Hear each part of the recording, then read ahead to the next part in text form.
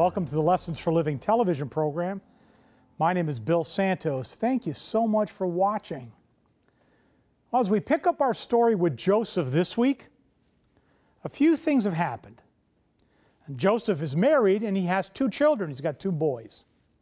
The 7 years of plenty have come and have gone. And Joseph, well, he's been given complete authority. Strategically, he's managed the surplus of food during the 7 years of abundance, and now he controls these vast vaults of food.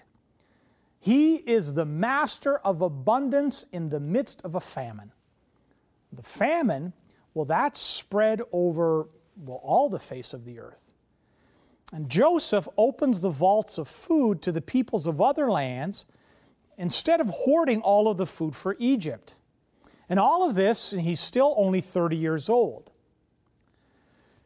As I said, a severe famine has come over the land. The only country with food was Egypt. Why? Well, because of God's hand on Joseph. The Egyptians have been forewarned, so they prepared for the lean years that came under Joseph's leadership. Now, starving people from all the other lands have begun to trickle into Egypt because they know they can buy food there. Now, in the meantime, the Spirit-directed camera of Scripture, it leaves Egypt and it adjusts its zoom lens on a hamlet in Hebron back in the land of Canaan, back in the place of Joseph's childhood. The place he was forced to leave, some 20-something years ago. Genesis chapter 42, beginning at verse 1. Now Jacob saw that there was grain in Egypt, and Jacob said to his sons, "Why are you staring at one another?" And he said, "Behold, I have heard there is grain in Egypt. Go down there and buy some for us from that place, so that we may live and not die." Joseph's father, his brothers are still alive. They're not doing that well, however. Their homeland, it's been devastated by the famine. Now, it was during that time that the old patriarch Jacob heard, that there was grain in Egypt. So he comes and he says, "Why are you guys sitting around here looking at each other?" He's speaking to his sons. I guess when you reach his age, patience gives way to pontification. "Why are you guys sitting here twiddling your thumbs? We need food. We're starving. The cisterns and the wells have dried up. Our crops have withered. The land is barren. We've had no rain, no relief for months. We need help. And I understand there is food in Egypt. So here's what I want you to do. I want you to get yourselves down there and bring some food back, because if you don't, we're all going to die." So Jacob sent all of his sons off to Egypt. All, that is, except his youngest son, Benjamin, the one son remaining of his beloved deceased wife, Rachel. Him, Jacob kept at home. Now, back in Canaan, Jacob thought Joseph was dead. Joseph's brothers, they knew nothing of Joseph's whereabouts. They certainly didn't know that brother that they had sold into slavery some 20 or more years earlier, was now the prime minister of Egypt. All they knew was that they must obey their aging father and come back with food. Now, meanwhile, back in Egypt, Joseph knew nothing about his family. It's probable, I would understand, that in his unguarded moments alone with his thoughts, he must have wondered about them and their welfare. Was his dear father still alive? Were his brothers still alive? Were they doing well? What kind of a toll had the famine taken on them? But while he was busy there in Egypt carrying out his responsibilities as prime minister, it is probable that his thoughts would return to the simpler days of yesteryear. Now, his main activity at this time was seeing that the people were fed and overseeing the distribution of the food that was in storage to many people who lived outside of Egypt, who came with hope that they would receive some sort of assistance and relief. Now, all of this sets the stage for what has to be one of the most remarkable, dramatic stories in history. To this day, it touches the chords of great emotions in audiences around the world as the scenes are reproduced in film and in live theater productions. Genesis chapter 42, beginning at verse 5. So the sons of Israel came to buy grain among those who were coming, for the famine was in the land of Canaan also. Now Joseph was the ruler over the land. He was the one who sold to all the people of the land. And Joseph's brothers came and bowed down to him with their faces to the ground. When Joseph saw his brothers, he recognized them, but he disguised himself to them and spoke harshly. And he said to them, "Where have you come from?" And they said, "From the land of Canaan to buy food." Now just imagine this. All 10 of the older sons of Jacob, Reuben, Simeon, Levi, Judah, Issachar, Zebulun, Gad, Asher, Dan, and Naphtali, they are all ushered into the presence of the prime minister of Egypt. The surroundings must have seemed awesome to these country boys. They were from Canaan, and here they're standing before the prime minister, a man of immense authority and wealth, and by the fact that he's controlling the food in all the world, he holds power, and the power of life and death are in his own hands. We can see how overwhelmed they were because their initial response was to bow with their faces to the ground. Now keep in mind, they have no clue that Egyptian robed in royalty was their long-lost brother. On the other hand, now look at it from Joseph's perspective. At this point, he may have been exhausted. Well, first there's been the stress of building the granaries, as well as planning and the rationing during the years of plenty. Now there's this pressure of having to dispense this stored grain from Egypt with prudence and wisdom and with equality. Every day he faced his own people, plus a parade of people from foreign lands, including now these latest travel-worn, rather ragtag bunch of Hebrews. Now, since he instantly recognized them and realized that they failed to recognize him, he enjoys this classic opportunity rarely allowed a person with his power, given their sordid past. Well, at least they bowed respectively before him. Then, as they stood up and he looked into their faces, he watches them carefully. Now, they were bearded, unlike the usually clean-shaven Egyptians.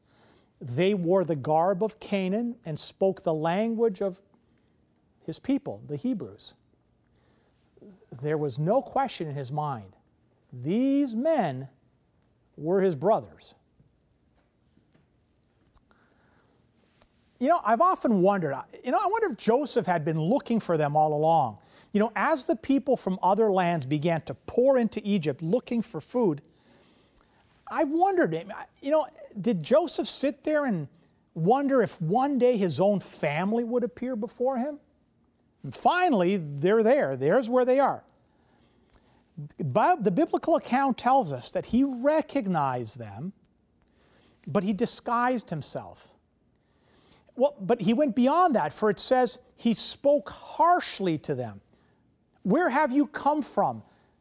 The Egyptian prime minister barks out sharply. Well, there was no reason for his brothers to recognize him. Many years had passed. He was clean-shaven. He wore the headdress of Egypt. He spoke to them in Egyptian through a translator.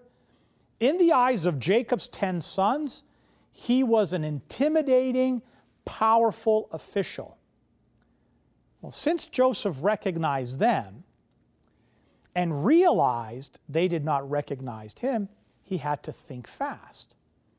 The absence of any bitterness in his heart freed his mind to think creatively and, well, even playfully. And what had been an interesting exchange became exceedingly significant.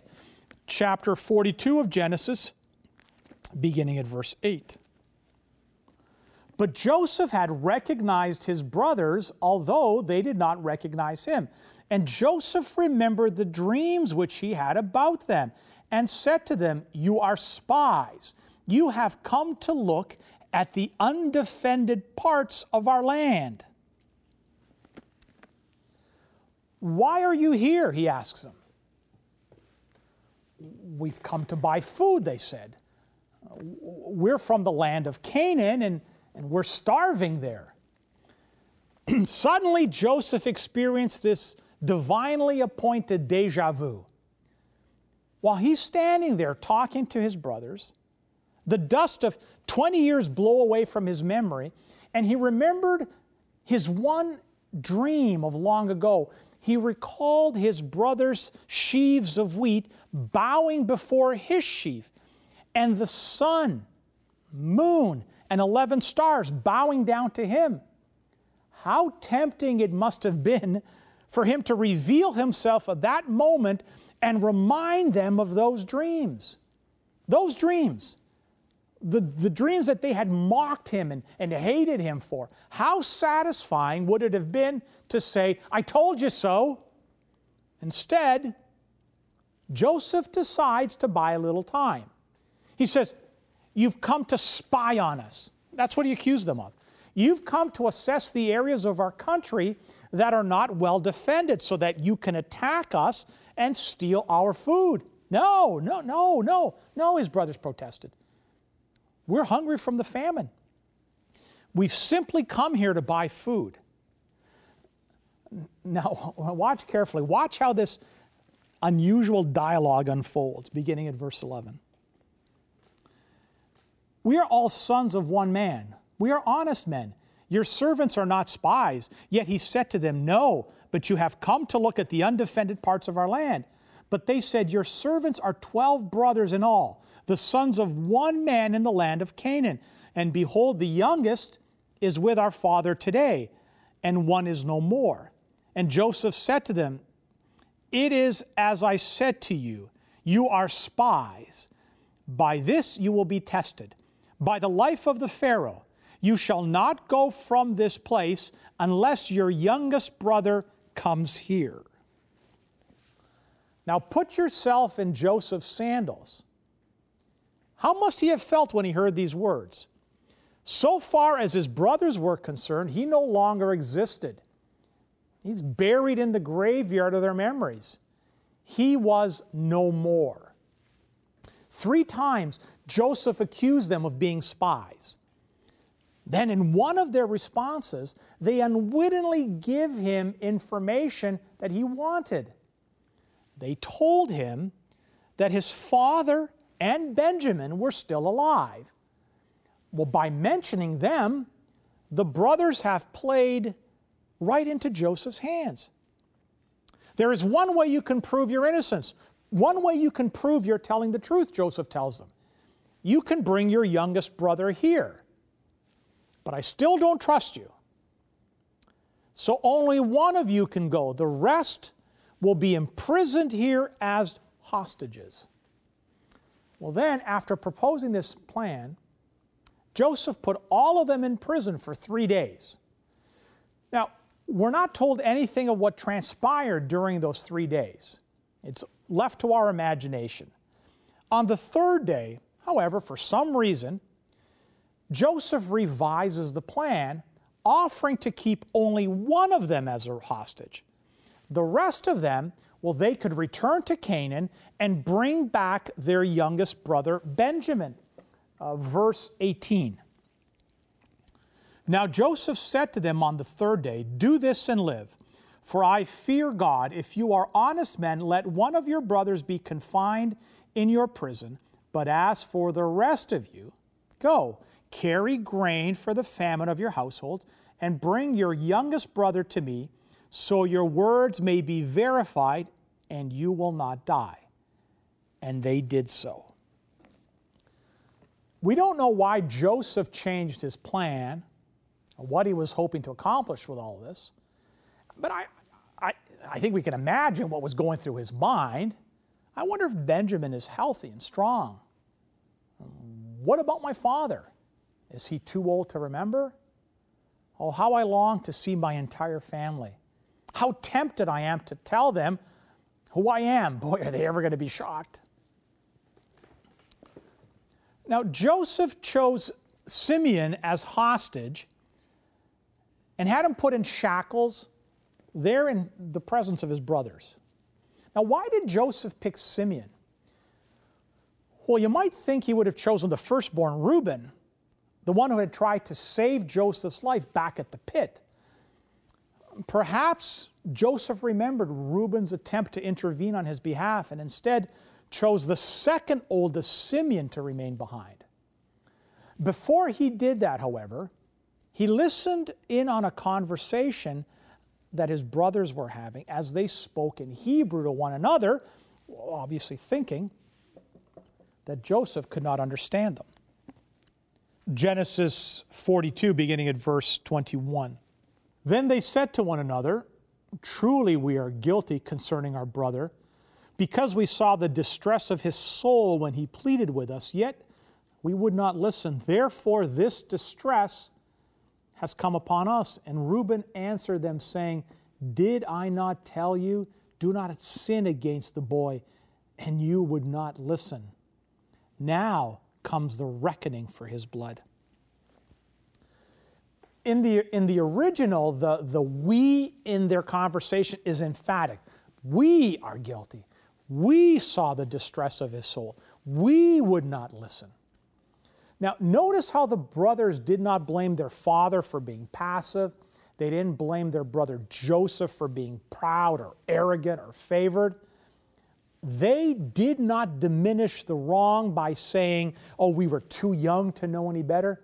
They used the right pronoun when they agreed together, "We are responsible." The brothers' crime was now more than 2 decades old, but they still felt the distress of it. You see, time does not erase distress. We have evidence of that in our own lives. The emotional entanglements brought about by the consequences of our own sin can be so devastating, that we can become physically ill. I wonder what Joseph felt when he heard his brothers' words, when he heard them admit their guilt over what they had done. We're told that he had to leave the room so he could weep. Tears of relief, tears of joy. He understood, one of the reasons they were breaking. They had been in the dungeon for 3 days. Joseph knew what that was like. Well, he had spent years in a dungeon. He knew what a dungeon experience could do to a person. The long outstanding bills were coming due for Joseph's brothers, and as their debt rose even higher before their eyes, they openly admitted, "We're guilty." Now, in tune with God's timing, Joseph did not reveal himself to them. Instead, he retains Simeon as a hostage and sends them on their way to Canaan with distinct instructions to bring back Benjamin.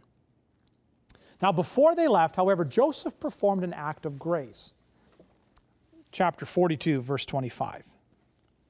Then Joseph gave order to fill their bags with grain and to restore every man's money in his sack, and to give them provisions for the journey. And thus it was done for them. So they loaded their donkeys with their grain and departed from there. And as one of them opened his sack to give his donkey fodder at the lodging place, he saw his money. And behold, it was in the mouth of the sack. Then he said to his brothers, "My money has been returned, and behold, it is even in my sack." Their hearts sank, and they turned trembling to one another, saying, "What is this that God has done to us?" Joseph's brothers, they want to get out of Egypt as fast as they can. When their sacks are filled with grain, they've loaded them on their donkeys, and they immediately begin their journey back to Canaan. But something happened. On the first night, where they stopped to rest and to feed and to water the animals, one of the brothers opens the sack to get out food for his donkey, and he sees that the money that he had given to the prime minister of Egypt, it was tucked there in the top of the bag. "I can't believe this," he said. "My money, it's been returned. It's here in my sack."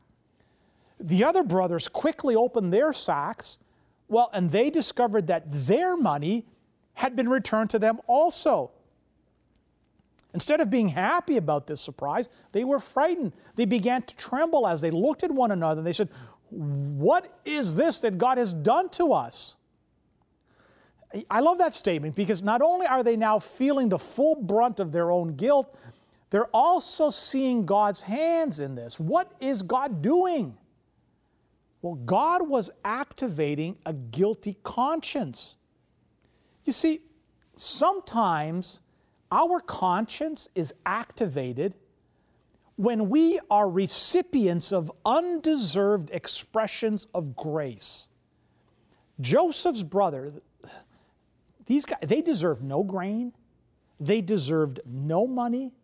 They deserved punishment, perhaps even imprisonment for what they had done to their brother. Instead, they wind up with freedom, a full sack of grain, and all their money returned. But where sin increased, grace abounded all the more. Perhaps we have not appreciated just how abundantly God's grace has rearranged and restored our lives. How grateful we should be that God's Spirit is still at work. His Spirit doesn't stop working with us even when we stop being interested in Him. Your response to God's voice, your choice to obey, well, that can change the rest of your life. Let's pray. Father in heaven, we want to thank you for Jesus and what He did for us on Calvary, removing our name from the list of the unforgiven. Though we deserved death, He gave us life. May we all come to the cross today and accept that gift. That is my prayer. In Jesus' name, amen.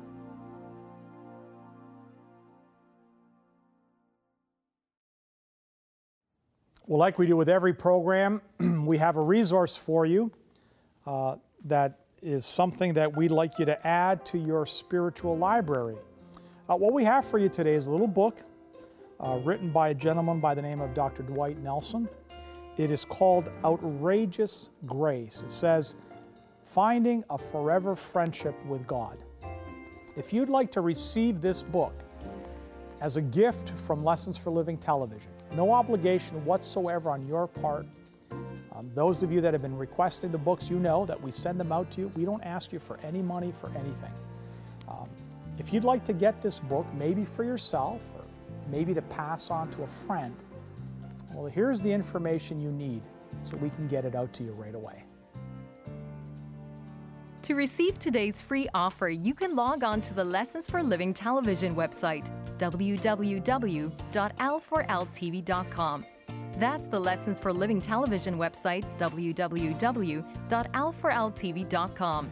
You can also write us at Post Office Box 27030, Simcoe Conlin Post Office, Oshawa, Ontario, L1G 083. That's Post Office Box 27030, Simcoe Conlin Post Office, Oshawa, Ontario, L1G 083. If you live in Canada, this offer will be sent out to you free and postage paid. For viewers living outside of Canada, shipping charges will apply. If you wish, you can order this offer by calling our 1-800 number and speaking with one of our volunteers at 1-800-972-0337. Well, we've come to the end of another program. Thank you so much for tuning in. A few things I want to talk to you about before we go. I want to remind you of the website. Our website is l4ltv.com. On the website, you can see all of the previous programs. You can find out where I will be appearing live. Now, most Saturday mornings from about 10 o'clock to 1 o'clock in the afternoon, I am at my church in Toronto, the Harmony Adventist Church. We rent space in the Wellspring Worship Center at 89 Center Avenue. That's in the Bayview Steeles area for those of you that are familiar with Toronto. Why not come out on a Saturday and spend the morning with us? From 10 till about 11:15 we have Bible study, and then from 11:30 to roughly 1 o'clock we have our worship service. We're a small congregation, a loving congregation. You're going to feel well at home. Why not come out and check us out one Saturday? On the website, under the Live Appearances tab, you'll see exactly the dates that I will be there. So here's the invitation. It's extended to you to come out. On the website, you can also, if you're looking for a Bible study group, you can find that. If you have a pressing Bible question that you'd like to have answered, well, send it to me. You can send it through the website, or you can write to me directly at bill@l4ltv.com, and I'll be happy to get you answers or research it for you and share some information with you.